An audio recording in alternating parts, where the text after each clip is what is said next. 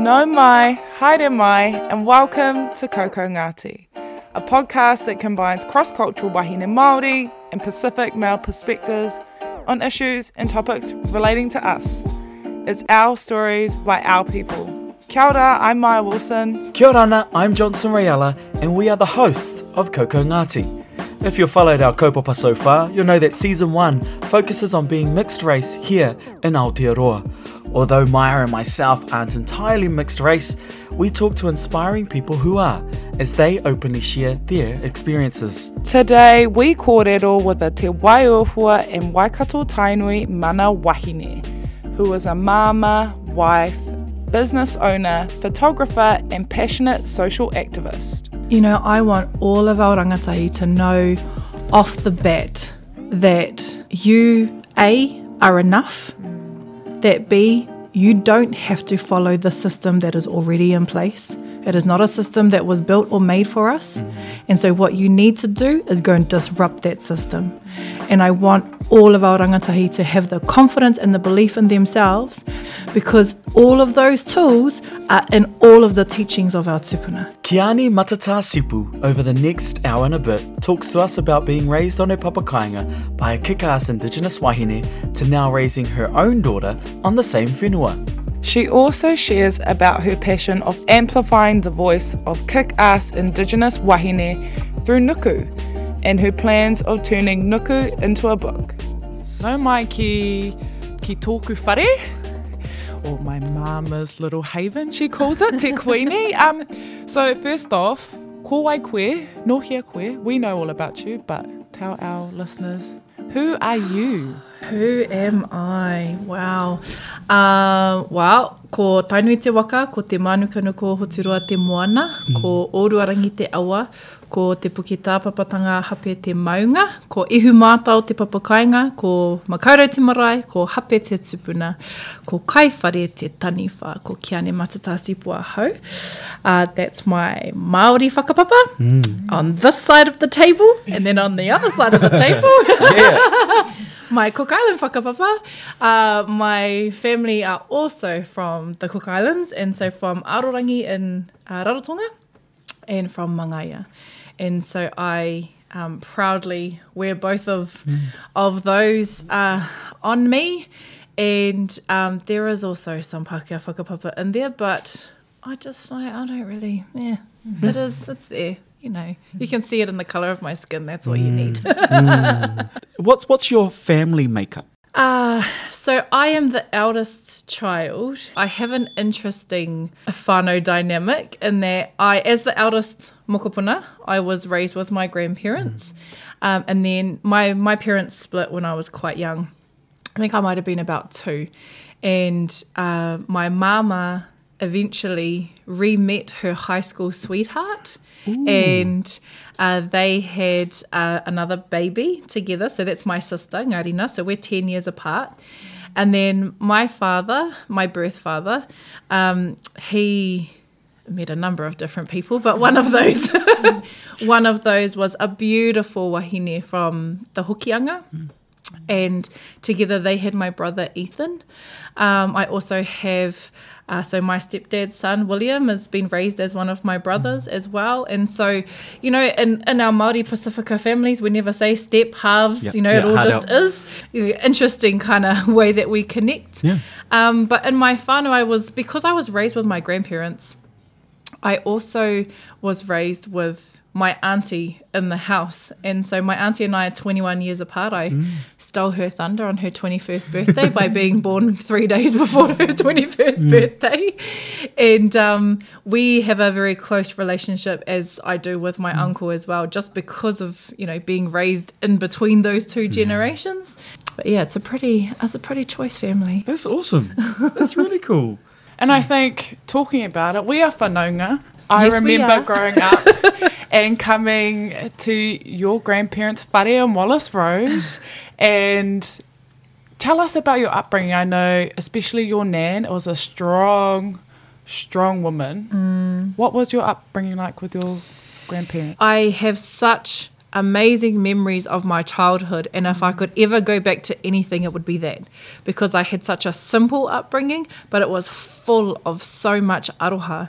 And I remember, my papa was always at the marae. That was his second home. So I remember like living in between our homestead and the marae. As you said, my nan was a really strong wahine, and she was a creative, and she was always into something. So she was like into dried flowers, and the shed will be full with all these dried floral arrangements. And then she was into paper mache and dragons. And so then we'd have paper mache dragons, like ceramic dragons, like all these things. And then she was into something else. And so she eventually settled on raranga and weaving, and was a beautiful weaver. And then when my grandfather passed away in 2009, my nan used to always write in her diaries every single day, and it was so funny because she'd threaten us, and she'd be like, when I'm dead, you're gonna read my diary and see all these things that you did to me. And so it was like this thing about her diaries. But when my grandfather passed away, she couldn't write in them anymore. She just couldn't bring herself to write that he had died, and so she ended up pencil drawing and did all these like beautiful sketches and framed those. And so she went through this she was just explored her creativity so well. She was an early childhood teacher, as is my mum. So we've been raised, really valuing and honouring our young people. And I think the other great memory I have is we had a caravan holiday home in Orere Point. And so every holidays, every weekend, and any holidays, we'd all go down to this caravan that we had at the holiday park, and that would be my childhood, and it would just be spent roaming to all hours of the night, until it's dark, and playing in the waterhole, going to the beach. My grandfather would go diving and fishing, and my mum had a caravan, and my grandparents had a caravan that sort of made a little L shape together. And that was my childhood. And so it was the best childhood I could have ever asked for, because I didn't have anything, but I had everything. I doubt. I totally know what you mean there without having to explain it, right? Yeah. And then when you look at your childhood now, and then tell us about Kiani as a mom, as a mama, and how you are raising your child that has has also got your obviously heritage and her father's heritage. That's Tongan? Yeah, Tongan. Yeah. So my baby is Māori Cook Island Tongan, and she knows it. And she's so proud of it. Awesome.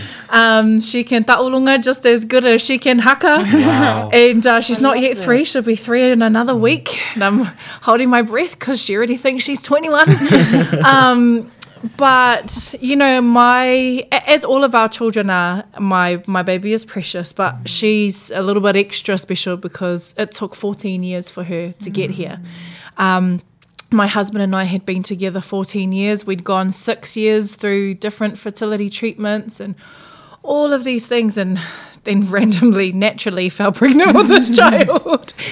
It was a pretty hard experience in trying to have this baby.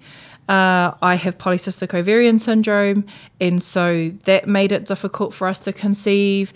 And it was like every time you get a failed pregnancy test, you'd grieve for something that you never actually had. And so her coming into this world is a story on its own, and that we tried so many different types of treatments, IUI, down the medical route, the IUI, the medications, and then we went down the indigenous healing route of, romi and rongoa and karakia and all of these varying things. And then, we managed to fall pregnant, which was, honestly, I tell you, it was a miracle. And this baby was born. And when I was carrying her, I remember quite early on in my pregnancy, I said to my midwife and I said to my whānau, this baby's going to be born at 38 weeks on the full moon, and her name is Hayatati Kapua. And everybody was like, whatever, it's your first baby, you're probably going to be overdue, and, how do you know it's going to be a girl, and all these things. And at 38 weeks on the full moon, Hayata Te Kapua was born. Thank you very much. And so it was almost like she was sent to us. And I honestly believe that when she was born, we had one of the wahine who had helped us through our fertility journey, who had done rongoa with us and romi with us. And she came to see our baby and she said, oh, this baby's so knowing. And I said, yeah, it's almost like she's either been here before or my nan's done a really good job at teaching her before she got here what to expect. And so I think the way that she came into this world has really influenced how I am as a mama, because it was such a journey to get her here. I am really conscious about what I teach her and what kind of life she has and what I want to ensure that she knows young. And, with the values that we have are, again, very simple values. So I teach her all about being honest and about aroha and manaakitanga, but we also teach her about our Indigenous value systems and our Indigenous practices. And so we talk a lot about papatuanuku and ranginui and maramataka. And, she learns all of these things. I have like a library, because all of these books that I had as a child, I've bought for her, so that she's introduced to Māori and Tongan language and stories right from birth and from a young age.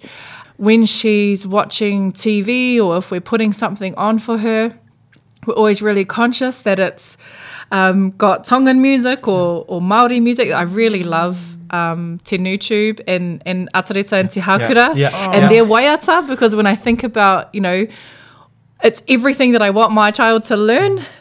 Something that's fun, that she's into, that's pop music that she thinks is cool, but also is all completely in te reo Māori.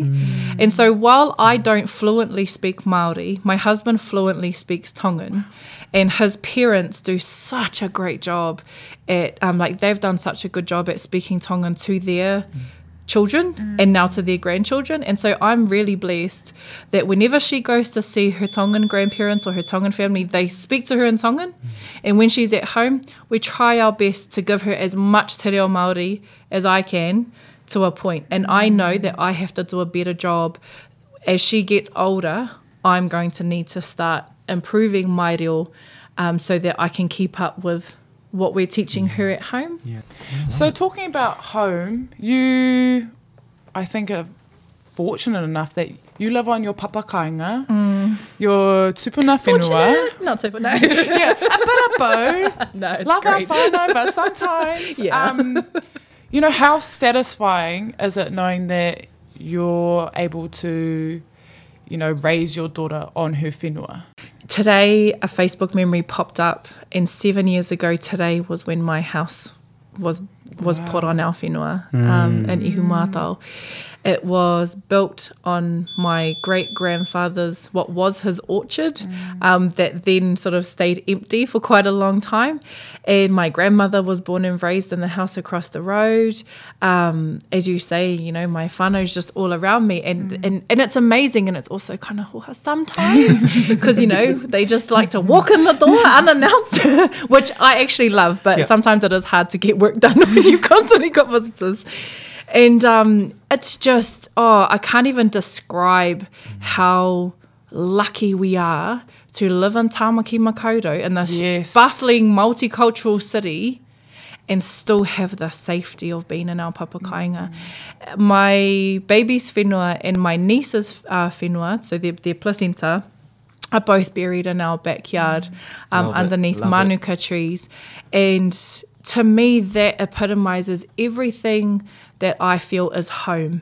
When you know that you're literally putting the whenua into the whenua and planting that seed and saying, we will forever be here, and no matter what, you are tied to this whenua. That is huge. And so what we did was we planted my baby's whenua here in Ihumātao, and then we took her pito, the belly button bit that fell off, we took it to Fuamotu in Tonga and buried it there on Woolie's family land, so that she will always be connected and planted to both of those.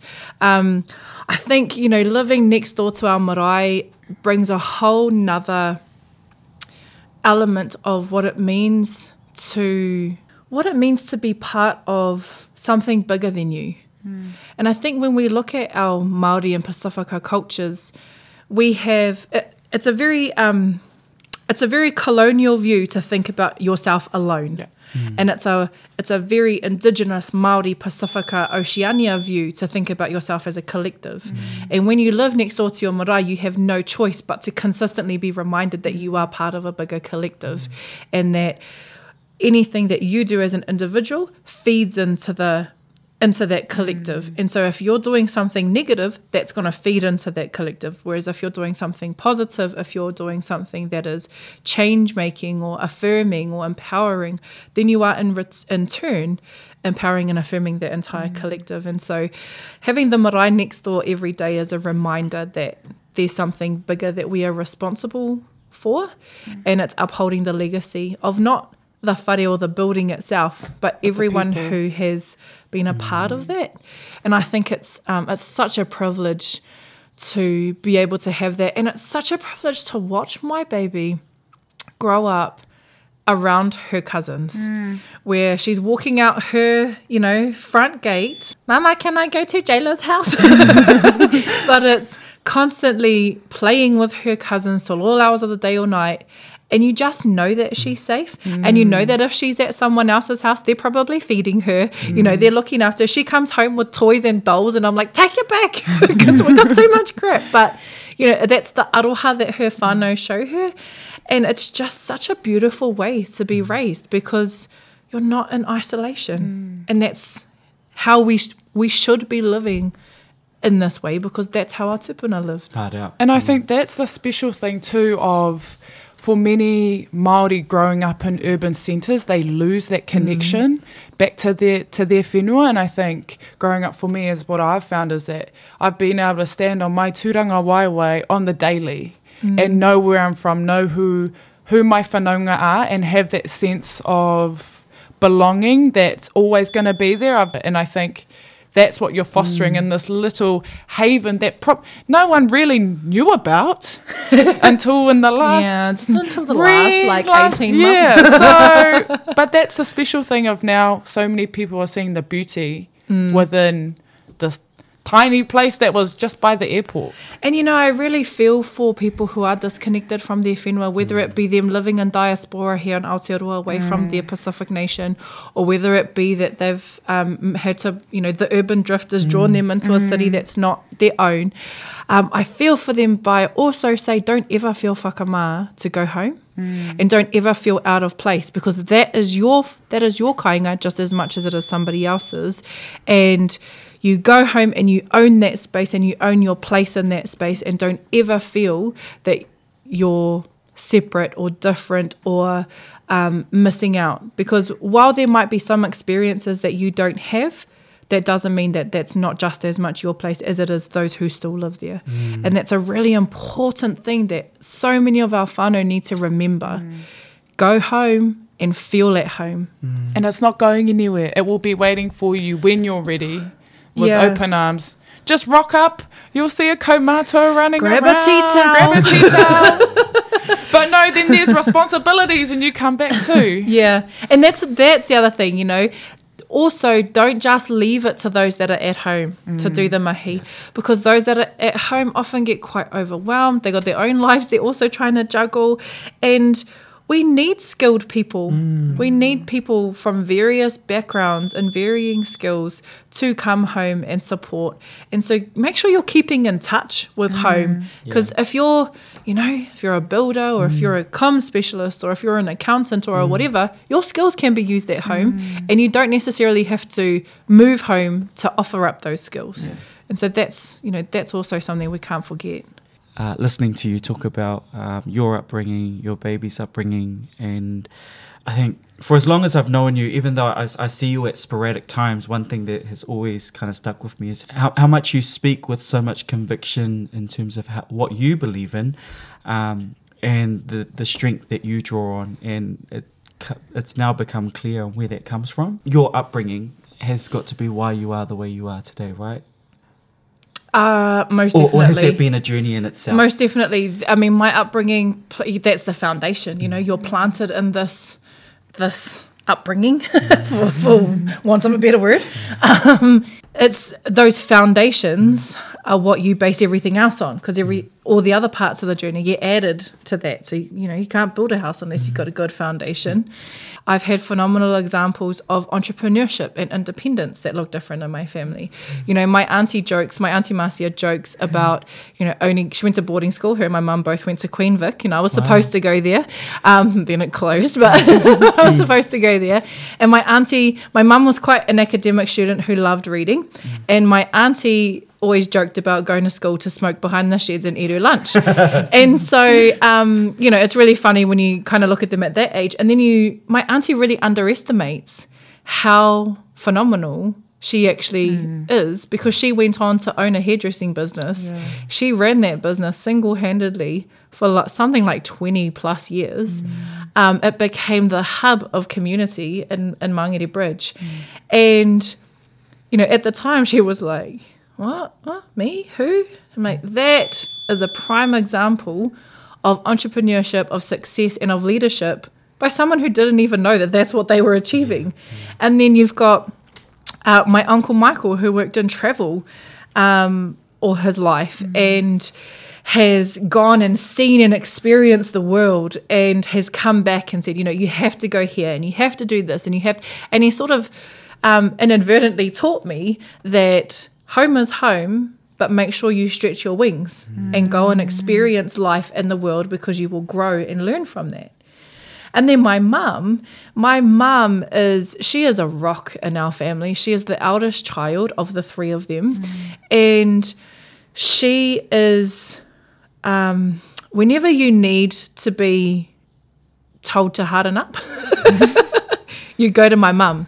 Because my mum is that person who believes in you so much that she won't let you doubt yourself for a second.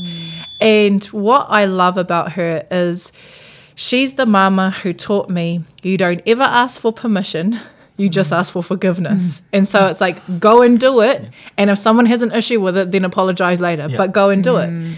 And I think what she taught me through her just attitude to the world was, there's nothing that you can't do, and no one should ever tell you not to, which is, you know, it's interesting coming from a mum, saying, you know, challenge authority, challenge what people are saying, go out and do it, achieve, and just, you know, stop apologizing for it. And so there were those lessons that she taught me, but at the same time, she also taught me a lot about giving. And I don't know that she realized, or even still today realizes, what an example she is in that sense. My mum has run an early childhood centre for the last 25 years and has worked across early childhood in Mangere for most of her life. And any time a family came to her in need, she would dig into her own pocket and she would put groceries on their table, or she would put clothes on their children's backs, or she would connect them with a social service that she didn't have to do. When there are kids who need to go to preschool but can't afford it, she rings their families and she's like, just bring them to me. I don't care, pay whatever, pay $1, doesn't matter. Bring me your kids. And I have seen the impact that she has had on families that I don't think she realizes. And when I watch how giving she is and how much she has impacted other people's lives, how can I not take from that example? And so all of these people have fed into what my grandparents already laid as a very solid foundation of what it is to be a Māori Pasifika wahine in this world. To really understand, again, that it's not about you, that you're here. Yes, do great things, but make sure you're taking people along with you and make sure those great things are having impact. Because if they're not, what's the point? And then when I kind of came into my own, going to university was the first time I'd ever kind of studied with people who weren't Māori or Pasifika in this huge, you know, very Pākehā system, and being one of a handful of brown, and I say brown in quote marks because look at me, but one of only a handful of brown kids who went into university, and I knew that I had to graduate. Yes, for me, but not only for me, because I wanted to make sure that they knew that there were brown kids who could graduate from this degree. And I had a careers teacher at high school. When I said to her I wanted to do communications, she was like, oh, that's the hardest degree to get into at AUT. Maybe you should try something else. Oh, They said the same thing to me. And I was just like, oh, no, you didn't. Yeah. And so, all of those experiences, I was bullied when I was in primary school. Yeah, like, oh, everybody's got a story about being bullied. I actually vividly remember these girls saying to me, come on, we're just going to go over here. Oh, turn around, close your eyes, like lean up against the wall. And then they all like had a go at kicking me in the back before they all ran away. And it was primary school, but I remember that moment, and I remember feeling so small and so broken and so alone in that moment. And I was like, oh, I'm not one of the cool kids. I'm not one of the popular girls. And I never have been. I've never been. And I don't know if you can swear on this podcast, but fuck that. Yeah. Because I'm just like, these are the experiences that have all led me to be who I am. And that's the first time I've ever actually told anybody the details of that bullying story, because I've always been really embarrassed about it. Like I've always been like, oh, shame, you were that kid that people literally kicked. And I don't even know that my family knew that. But as I grow up and as I'm an adult and as I'm a mama, I'm just like, what did those parents teach those kids to know that for them to think that was okay? Yeah. And what am I teaching my daughter? And actually, what have I learned and how have I grown since that moment? And so as I've come into my adult life, there's a few things that I have learnt myself. And that is that I give no fucks. And I don't apologize for saying that. I'm the same. Because actually, if I care about what everybody thinks, I can't do what I need to do. Yep. And so I know, and I'm guided very heavily by intuition, instinct, gut feeling. And I know that my tupuna are guiding me in the pathway that I need to be on. And I know when it's not the right path because it feels wrong and it feels icky and it feels challenging. And so I'm able to give no fucks because I'm guided by that feeling going, no, this is the next bit. I know that I'm going to be okay. This is where I'm meant to be. Here's some really hard stuff. Pull up your big girl undies and let your voice be heard. And so I've got that part of myself that I have grown into. I have realized that from about 8 years old, I was groomed into... I don't like calling it leadership because I don't like... I feel like acknowledging myself as a leader it feels really awkward for me. But you are. Yeah, okay. You are. I prefer to just say I'm just doing the mahi that I need to do. Right. And if people come along on that journey, then they come along beside me, not behind me. And so from 8 years old, I was taken to marae meetings and I learnt, all about governance, and I learnt all about politics, and I learnt about strategy, and I learnt about whānau dynamics, and I learnt about leadership, and I learnt about all of these different things from 8. And so now that I'm here at 35, that's a long time of learning. And I think all of that has helped shape me, has helped give me confidence, because what I also stay true to is what I know to be true. I have faith in my knowledge. I may not know everything, but I know my story. I know the story of my whānau. For me to form an opinion on the world and go, well, here's what's right and here's what's wrong and here's what I'm going to fight for. I think my husband and my daughter have... I'm not a very chill person. I don't know how to rest. But every now and again, they remind me to slow down. And they have been very good at teaching me things about myself that I would never have learnt on my own. And my husband is the complete opposite of me. He's very quiet. He's very matter of fact. And my daughter is fire. And so, like her mama, like her tupuna. Oh, it's so funny. She looks so much like her dad, and then she opens her mouth, and everyone's like, oh, there you are. But they have taught me a lot about chilling out, taking time for whānau. You know, my daughter last night, we sat together and read 8 books. And I was like, I've got all these things I have to do. And she's like, Mama, read my puka puka. And so we just sat down literally in the dark with a torch and read these books. Wow. And it's those things that your kids, they teach you so much in that moment. You know, slow down, Mum. Take some time out. Read with me. Relax. I'm like, oh, I'm not good at any of these things, but okay. Does that ever get hard because you've been groomed from this young age to be this leader? The responsibilities and the time commitment and effort that takes you away from your own whānau? Yeah. It's a huge. Some days when I get frustrated and stressed, I'm like, this is such a burden. And then other days I kind of go, no, it's not. It's not a burden. This is the change that it's creating. And for her too. Yeah. It's very challenging.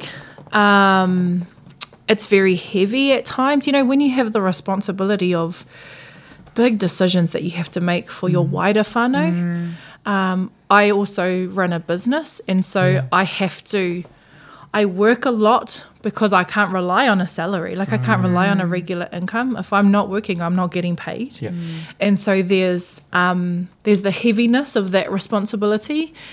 And then there's also the challenges that you have by knowing that this is your responsibility and other people not quite understanding that. And so I have had many a challenging conversation with my darling who's like, why do you have to go to another meeting? Why do you have to do blah, blah, blah, blah? You know, why are you here? Why are you doing this? I'm like, well, because I have to. He's like, who said you have to?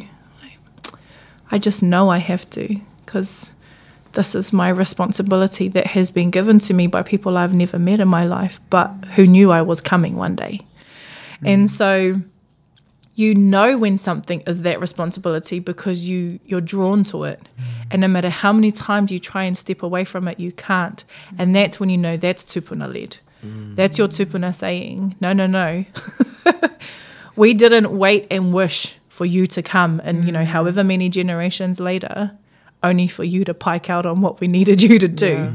And so it can be such a heavy weight to carry, but you just do it. Yeah. Because, you know, that's who you are. It's who we are as Indigenous people. And I think it's hard too, especially you'll be like, nah, I'd rather be involved instead of sitting back and watch. It's like, I can imagine myself. I don't like that. No, it needs to be done like this. You know, one thing I've learned a lot in the last 5 years is being better at collaborating. And so myself and 5 of my cousins started a kaupapa 5 years ago around protecting the whenua and Nihu Mātau. And I'm very strong-headed, if you haven't realised already. Very strong-headed, and I like to do things in a certain way. And I think I get that from my grandfather because he was like, you do it properly or you don't do it at all. He was that kind of person. And so I'm very much like that in my personality, which, you know, it is what it is. Yeah. But I've also learnt how to collaborate better because while we know that we can do it, and unless you allow space for other people to step into, you never allow them to reach their potential and you don't allow them to have their influence over something. And so what I've seen is some of my cousins, even my aunties and uncles who, you know, are at a later stage of their lives, flourish when you step back and give space for other people to make decisions and to lead and to take control over a certain space or to decide whether it's left or right or black or white or whatever. And you get to really experience ideas that you never would have had because you only have your ideas that you have and they suddenly come up with ideas that you're like, wow, where did that come from? But that's because they're able to express who they are. So we need to remember, I'm telling everyone to remember so many things on the podcast, but gotta think of new words. But it's really important to to give space, because that's also leadership as well. Leadership isn't you being at the front.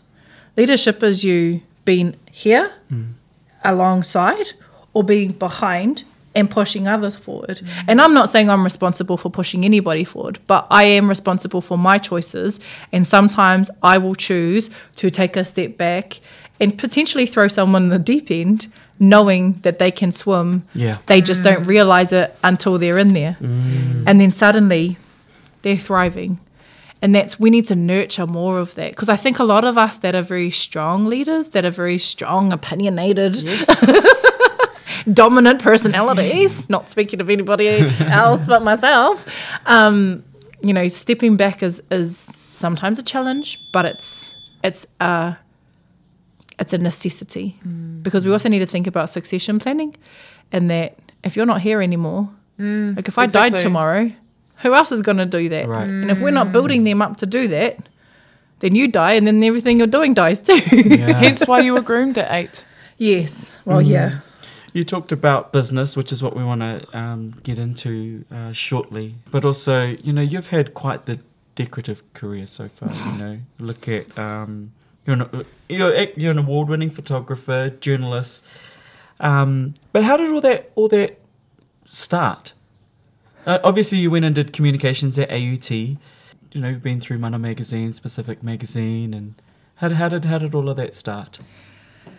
Wow, I always like to acknowledge it started when I was 2, because I don't know if you can tell, but I'm a talker, and that started quite early. When I was 2, I have this recording that my nan made on a cassette tape of her and I sitting down doing a podcast, or having an interview, having an interview way back then. Already 33 years ago. Yeah. And she interviewed me. Well, she's like, what's your name? My name is Kiani May. How old are you? All of these things. And then we sung these waiata, and she recorded it on this tape. And I am the kind of person who hates people telling me what to do. And my nan said to me when I was in my early teens, you're going to grow up and be a journalist. And I was like, ugh, that's it. I'm not being that. No, I'm not being that. But when I was younger, so we had that when I was 2, and then when I got to sort of like end of primary school, early intermediate, I'd be like, this is Kiane from Te Karere, and I'd go around and interview all these people, because I was the eldest child for 10 years. I had not a lot of kids to play with. And so I'd walk around with my hairbrush and I'd say the news, and I would report on the news. Today, Papa, what did you do? And like put the hairbrush microphone in front of his mouth.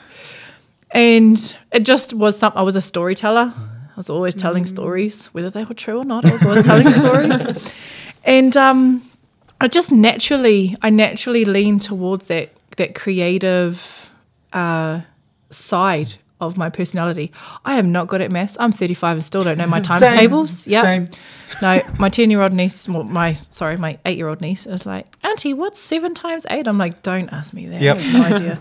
But so that was sort of where it all started. Was I think it was just in me somewhere, and started showing itself as I was growing up. Really loved to write. I remember this at intermediate, we had a school assignment where you had to write a story, like just to make up a story and write a story. And of course, Kiani went OTT, and I literally made a book. I got cardboard and cut it, and then I drawn the front and laminated it and stitched all the pages together. Oh. And my mum was just like, yeah, that's a bit impressive. And I was, trying to impress my teacher. But when I look back at that, I'm like, I always wanted to write. I always wanted to make magazines. I always wanted to tell stories, and I wanted to do them great. I didn't just want to be like, oh, here's a story on a crappy piece of paper. I wanted to do the whole package. And so going through to communications was just a natural thing for me. The photography side of things, I bought my first professional camera when I was 19 and taught myself how to use it. And then my grandfather had a Konica Minolta film camera, which later got stolen in a house robbery. And I was just like, man, you could have taken anything. Just leave the bloody camera, because it was such an amazing camera. But those were the tools that I started practicing on. But before I was a photographer, I was actually a painter. And I used to, I'd paint acrylic on canvas, and that was how I would visualize my work. And then photography was a little bit faster to get the, the image out into, and decided that was going to be it. And so when I first got my first job, which was at Mana Magazine, I never ever wanted to work for Māori or Pacific Media. So I'd finished uni. Well, I was coming to the end of uni, and I was like, I don't ever want to work for Māori or Pacific Media because I didn't want to be typecast.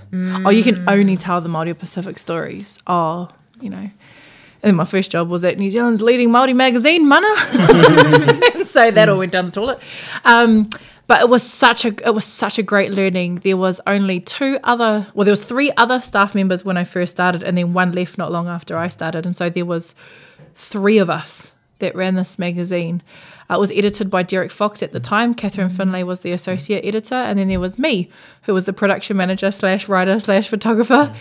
I was privileged to be part of some of the most amazing interviews.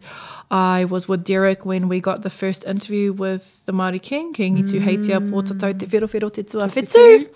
When, what's his name? Willie Apiata.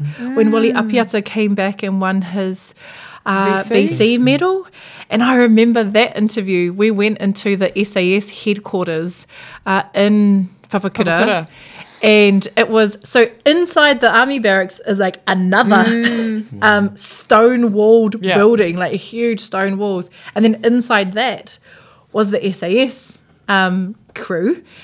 And you walked in and you had to there was these like big steel boxes, and you had to put your phones and like any electronic equipment had to go in these big steel boxes. And then you were taken up to this room, and it was like the head of the SAS's office, some, Pākehā dude. And there wasn't enough chairs, and so he goes, oh, you can sit at my desk. And so I sat at his desk, and there was this phone, and this phone had a red button and a green button, and I was like, if you push this button, does it ring the Prime Minister? And he looked at me and he was like, yep. And I was like, oh, don't touch anything, but I really want to touch the button. Yeah. And so it was a really interesting experience. But I was able to, that was where I first cut my teeth in journalism, and so I had opportunities to interview like Catch a Fire and Anikomo and all of those guys, but then I also had opportunities to travel to the far north and interview a kuia in Kaitaia, and to, talk to a young wahine who was from South Auckland, who was succeeding in her career and like smashing all of these stereotypes. And so there was this beautiful mixture of the real grassroots stories that really change our communities. And help to shape you too. And help to shape who you are. And so it was such a great foundation in journalism. And then I moved over to Specific Magazine and became their deputy editor, and I was 25.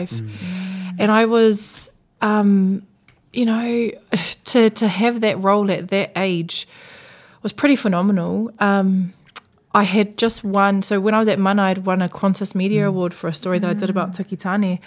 And so I was sort of this age where all of these really amazing things were happening. But at the same time, I was like, this is still not me. And I could tell that at that age, I wanted more tino rangatiratanga over my life. And so I worked with Specific Magazine and added more to my kete, and so was doing advertising sales, which I hated so much. I'm so not a salesperson. But was doing advertising sales as well as, journalism, editing, photography, all of that sort of stuff. And my sister was still at school, and she fell pregnant and had a baby. And it was just like, what am I doing?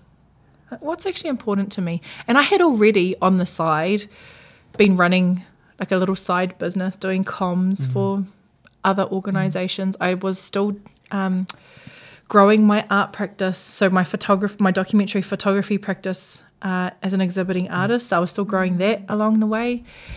And my sister had this baby, and I was sort of in the stage of my career where I was like, man, I'm this age. I don't even know where to go next. But what I do know is that I want tino rangatiratanga over my own life.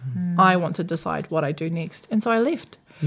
I left and I started a business, and I haven't looked back since. And so that was maybe 7 or 8 years ago now, that I started my business, which is now called Kiani & Co. And it's a mixture of comms, strategy, planning, comms delivery, so creative comms, content creation, so writing, interviewing, podcasts, photography, video.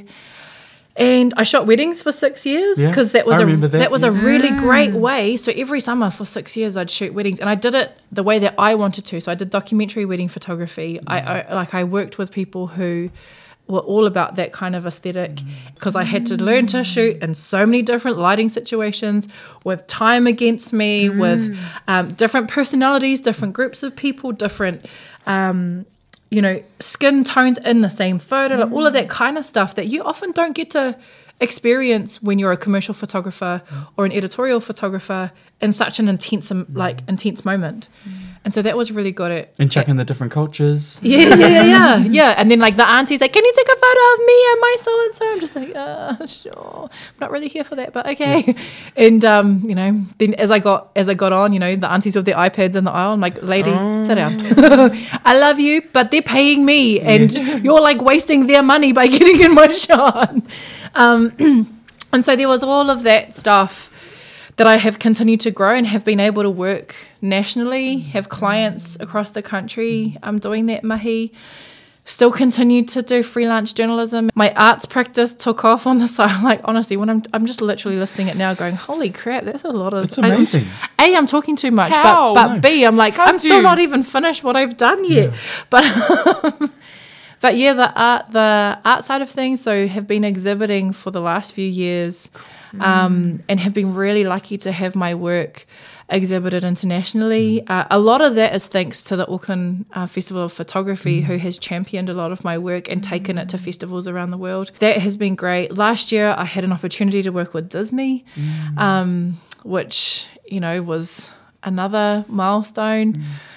I won a couple of photography awards. But, like those awards and those opportunities are great, but they're not they're not why I do this. Yeah. The work that I make and the impact that has on communities, that's why. The work that I did with Disney was about putting Indigenous faces to a global brand, so that when that travelled around the world, wahine Māori were being celebrated.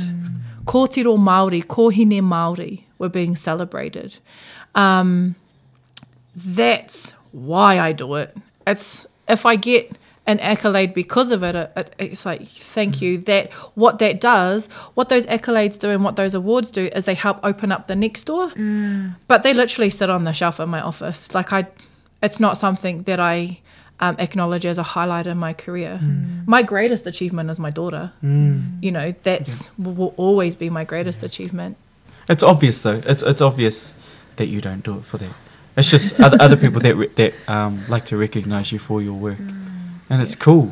Sometimes you see it pop up. Oh, cool. Kiani's won another photography award. It's like, oh, there she is again. Nah, it's And I think you talk about all these different hats.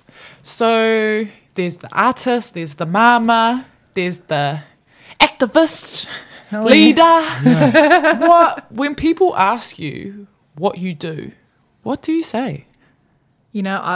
Here's one thing I'll brag about this. I managed to get this down to one line. No. And the reason why I brag about it is because someone once said to me, what is your mau? Which, from a Samoan perspective, what is your purpose? And so it really challenged me to go, what do I do? So here's what I do. I amplify the voices of marginalised people and their communities so that we can change the narrative for our future generations. I love that. No. That is quite powerful that you have managed to, put that into one line. But with that encompasses so much other stuff that you do. And it opens up more conversations into being inquisitive around Kiani the person, Kiani & Co, Kiani the business. And when we're going to look at Nuku. And it was actually Maya that told me about Nuku first. Let's go back to how Nuku started. Obviously, you had left the traditional side of journalism. How did that idea come about? Well, I've talked a lot about my grandmother and my daughter, and it was in the period in between losing my grandmother before I had my daughter that Nuku was born. We talk about, in Te Ao Māori, we talk about te kore te pō te ao marama. And Hana Tapiata talks about this quite a lot. Te kore, the nothing, the potential. Te pō, the darkness, the next step into that, and then te ao marama, the light. And when my grandmother passed away, I was in te kore te pō. I was in this nothing, this darkness, this, her and I were so close. But at the same time of grieving her, I was grieving this baby that wasn't yet born. And then I was really questioning who I was as an Indigenous woman, who I was as a woman who couldn't have children, who I was as, a wife who was constantly in tears. My husband was the only one who ever saw me at my lowest. My family never saw me as broken as what he got to see. And I'll always thank him for that, because he just held that space. There was a very solid Tanya energy that helped keep me tau. And it was a really, really difficult time in my life where I just felt so lost. And I didn't know what I was doing, where I was going. We were still in the middle of the ihumātao kaupapa, and my nan was a huge supporter of my role in that, because so many people had criticised us about, disrespecting our kaumātua and kuia, and here was my grandmother saying, keep going, do it, don't stop. And so losing her had such an impact on my world. And then I started kind of going, okay, where do I get support? Like, where do I look? And I'm not the kind of person who I'm quite open. I'm quite open with sharing things, but I'm not going to come up to you and go, I have this problem, how can you help me? Because I'm not actually good at asking for help. And what I realised was when I lost my nan, I'd also lost another ring in the ladder of collective wisdom. And how as wahine we would, we sit at the table over kai, always over kai, over kai, and share and talk. And we don't say, I need your help, but through the conversation, we realise, oh, this is helping me. This kōrero is helping me. This experience, your lived experience is helping me. And so I started kind of thinking, okay, well, I have all these different skills in journalism and photography and storytelling and, yada, yada, yada. I have all of that. But also I'm an Indigenous woman, and I really want to do something for women. And I had actually thought about making a magazine. And I'd run that magazine idea past my nan, and then it died when she died, which was like, okay, that's done now. When I fell pregnant with my daughter, so Nuku was born from that period. The yearning for real connection, because Facebook and Instagram was full of selfies and food photos. And while food looks great, that's not helping. What? That's bullshit. That's not real. And I wanted to see real, and I wanted to see story sovereignty, and I wanted to see us connecting as wahine, the good, the bad, the ugly, and just get it all out there, because actually that's how we're going to learn and grow as a collective. And I secretly, but not very secretly, have this ambition to grow this army of strong Indigenous women who give no fucks. Because the more we have of that, the greater our world is going to be. Because when we step into that space and step into our own, we know that Indigenous women are the drivers of change. And so it is so important, and was so important at the time, to create something that yearned and thrived and was driven by and for that. And so I decided quite quickly, which helped me realize, oh yeah, this is what it's meant to be. Because when those ideas come to you, they're like, oh, this and this and this and this. So I was like, okay, it's 100 wahine, it's a podcast. I've never done broadcasting before, but I'm going to quickly learn. So it's 100 wahine, it's a podcast, it's a photo shoot, it's behind the scenes video. And then all these people started coming into my life, and I'm like, I met Taylor Almua, who's a Fijian, Samoan wahine. Her and I were both contracting comms for another organisation. And she started while I was on maternity leave. And I came back, and we both realised we were going to be bridesmaids in the same wedding, because one of my close friends was marrying her brother. And I said, Taylor, I've got this idea, and this is what I'm doing. And I said, and she was like, oh, I really want to do more video work. And I said, why don't you come and be my intern? And so she came to be my intern for the first 10. And it was like, you can never leave. And so her and I often joke, and even though we know it's not a joke, that our tupuna brought us together, because that's what it was meant to be. And it was meant to have another Pacifica element to it, where even though I have Cook Island whakapapa, I default to my Māori whakapapa all the time because I'm here in Aotearoa. And so it just kind of is the default. When I'm in Rarotonga, well, then I, default to my Cook Island whakapapa. And so to have Taylor bringing in her Māori Samoan whakapapa and her essence and her energy into the space was really amazing. My best friend, Melissa Skelton, who I've known my entire life, we had grown up in my auntie's hair salon. And I was like, want to be our lead hair and makeup artist? And so it was a natural fit because her and I had been doing it forever, tutuing together forever.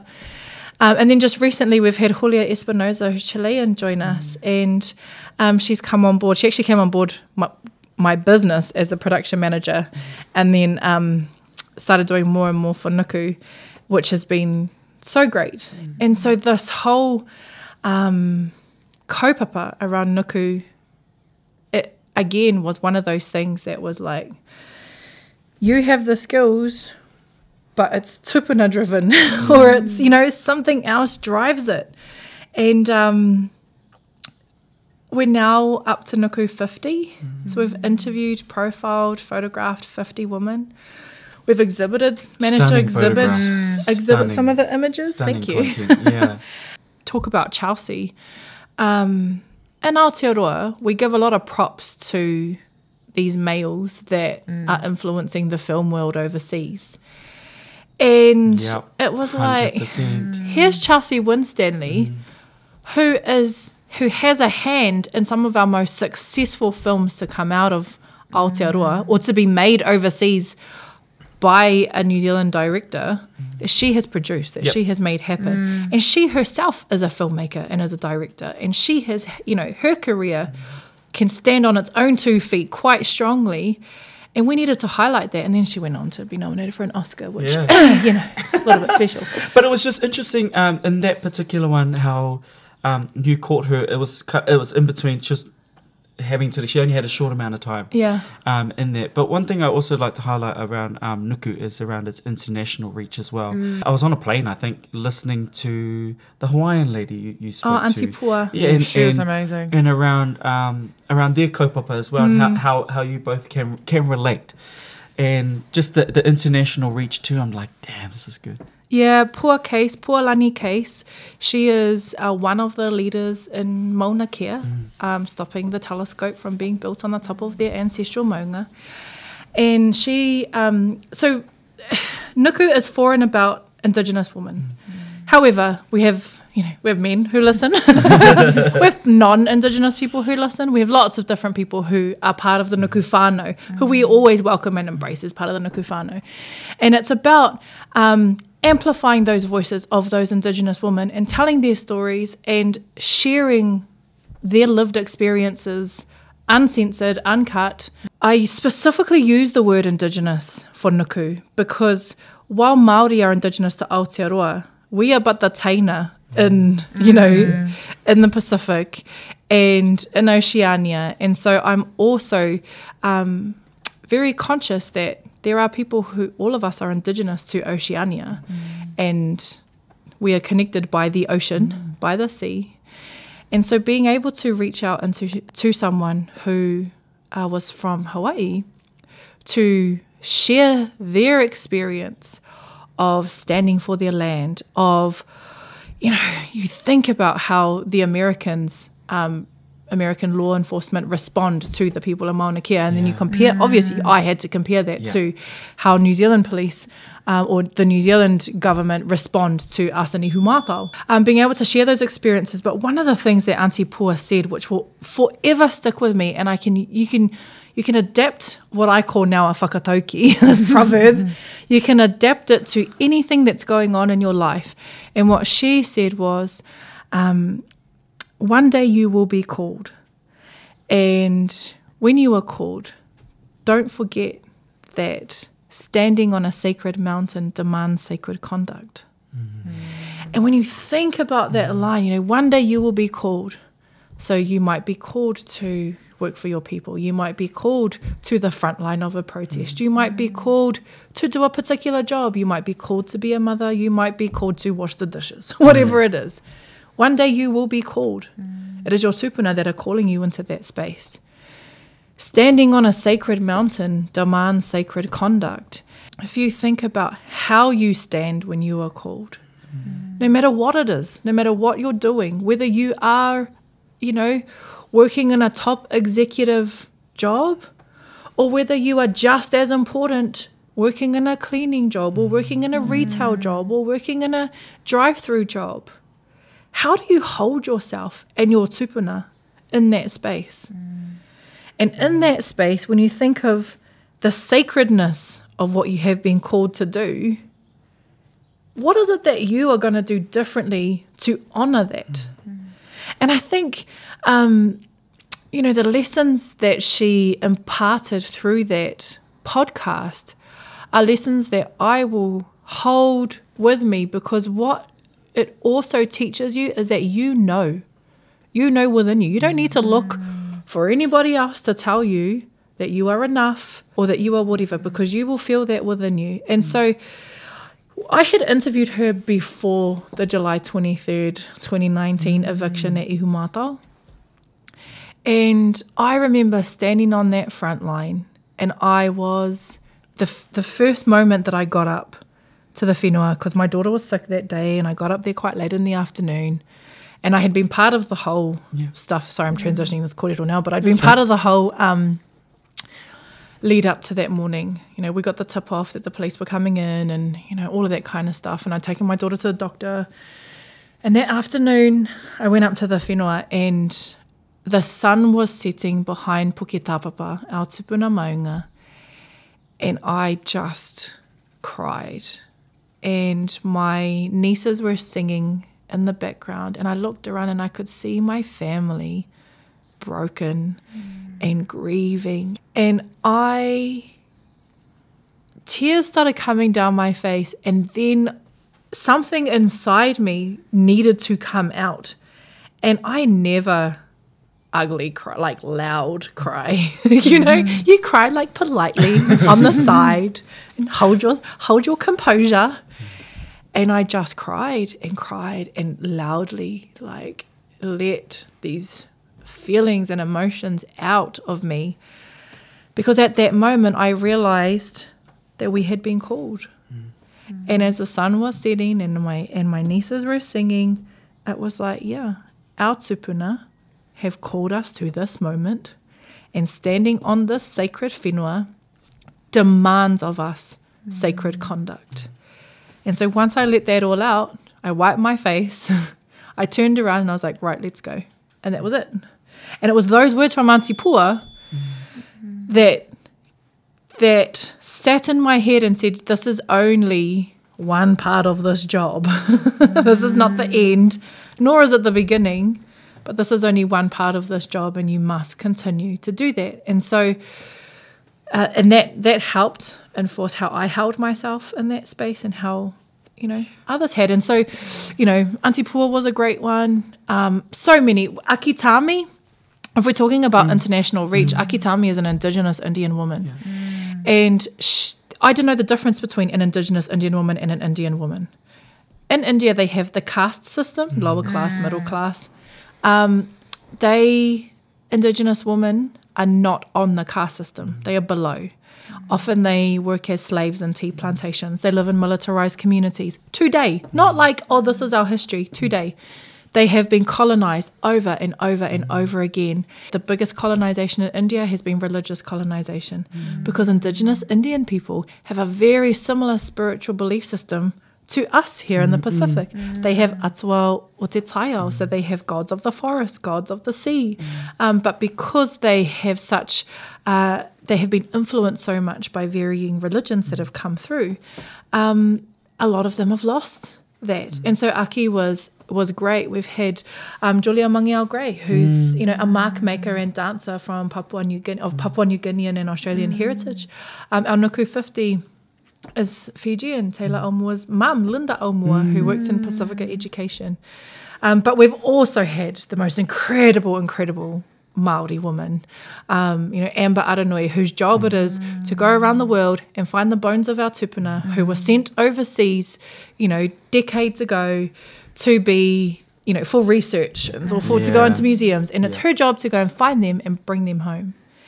And that is such an important job. We've had Maru Niho, who was a game maker, who grew up playing Spaceys at her local fish and chip shop and now makes games for, Xbox and PlayStation and like all these, and wahine Māori. And so it's the journey with Nuku. Yeah. Just take it from school and get her 20 cents and beat the boys. And so like the journey with Nuku has been so healing for me. Because I think lots of people kind of message and they go, oh, it's so great Nuku has had such an impact on my life and Nuku has this and thank you so much. And I'm just like, oh, the thanks is actually mine because Nuku has healed me. And now that we're at 50, I'm like, cool, I'm healed now. Let's celebrate. Let's get the next 50. And we get to 100 and make this Nuku book. And the day that I get to dedicate, write my daughter's name in the front of that book will just be so powerful in not closing this journey, but in kind of bringing that journey back around to the circle of where that kaupapa started and then where I not get to end it because no one's ever going to let me end it, I'm told. Hard out, yeah. I don't think you're going to want to end it by that point. Well, to be honest, I'm like hard out going, okay, I know that I've got 50 more to go, but I need to start thinking about my 3-year plan. What happens after 100? Then what do we do? What is that going to look like? I want to have a book launch like no book has ever been launched before. I'm envisioning 500 people at this book. No, we're excited, yeah. And so, I'm just thinking it kind of ends the 100, but I have to have something else to also go. Yeah. And now here's the next thing. I don't know what that is. If anyone's got any ideas, please give them. Well, I was laughing this morning. I was like, oh, Nuku men. And I was like, I love what you've been doing, and yeah, it is inspirational. You've got to be proud of what you've done. Proud's probably not the right word to use. I'm very proud of my team. I am very honoured and give honour to all of those wahine who have so openly shared their stories. Yeah. I'm pretty stoked. I don't know. I don't necessarily like the word proud because I don't know that it ever describes how I'm actually feeling. I feel very humbled. Yeah. It's probably the word, to meet these people, to be in this space and to be trusted to hold their stories. So exciting. So exciting. You know what? I reckon we could sit here and kōrero wānanga for the whole day if you let us, or if we let you, I think, by how it's been going. I know, sorry, I talk way too much. No, but it's been awesome. And I just before you jump in there, I just want to say that it's so cool because we're so used to hearing you ask the questions. We're so used to hearing you tell the stories. And I think here we've been humbled and blessed by asking the questions and hearing what you have to say and hearing what the influence on your tupuna, the influence on your whānau, but also I know you probably wouldn't say it, but the influence that you're having on us. And it's quite a powerful space and quite a powerful energy I'm taking from you, and hopefully imparting somewhere else as well. Well, I definitely want to impart somewhere else. So, damn, it's good. Kia ora. Yeah. Thank you for coming. But I guess just to wrap it up, pātai whakamutunga, how do you hope your mahi will inspire our rangatahi and our next generation to come? Oh, man. I want all of our rangatahi to know off the bat that you, A, are enough, that B, you don't have to follow the system that is already in place. It is not a system that was built or made for us. And so what you need to do is go and disrupt that system. And I want all of our rangatahi to have the confidence and the belief in themselves, because all of those tools are in all of the teachings of our tupuna. When you look at our Indigenous stories, while some of them might be written in books as fairy tales, all of them have lessons. They all have lessons, and they are the blueprints for how we should live well. We have them in every single one of our island nations. You go back before colonization, and I know there's particularly one of our island nations that still doesn't believe they were colonized. Fight with my husband about that all the time. Hard out. But in some form or another, we have been influenced by a Pākehā European Papa'a Balangi system. And what I want, the challenge, the wero that I want to lay is that if you are going to do anything, remember, you have one life, and that life should be left with as much impact as you can make in making it better for the 7 generations in front of us. Hold on to all of those teachings of our tupuna and carry them through for those next 7 generations.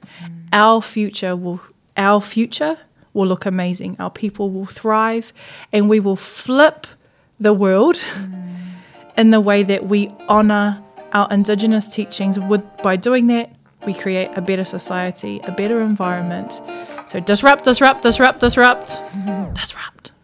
Thank you for tuning in with our special guest, Kiane Matata Sipu.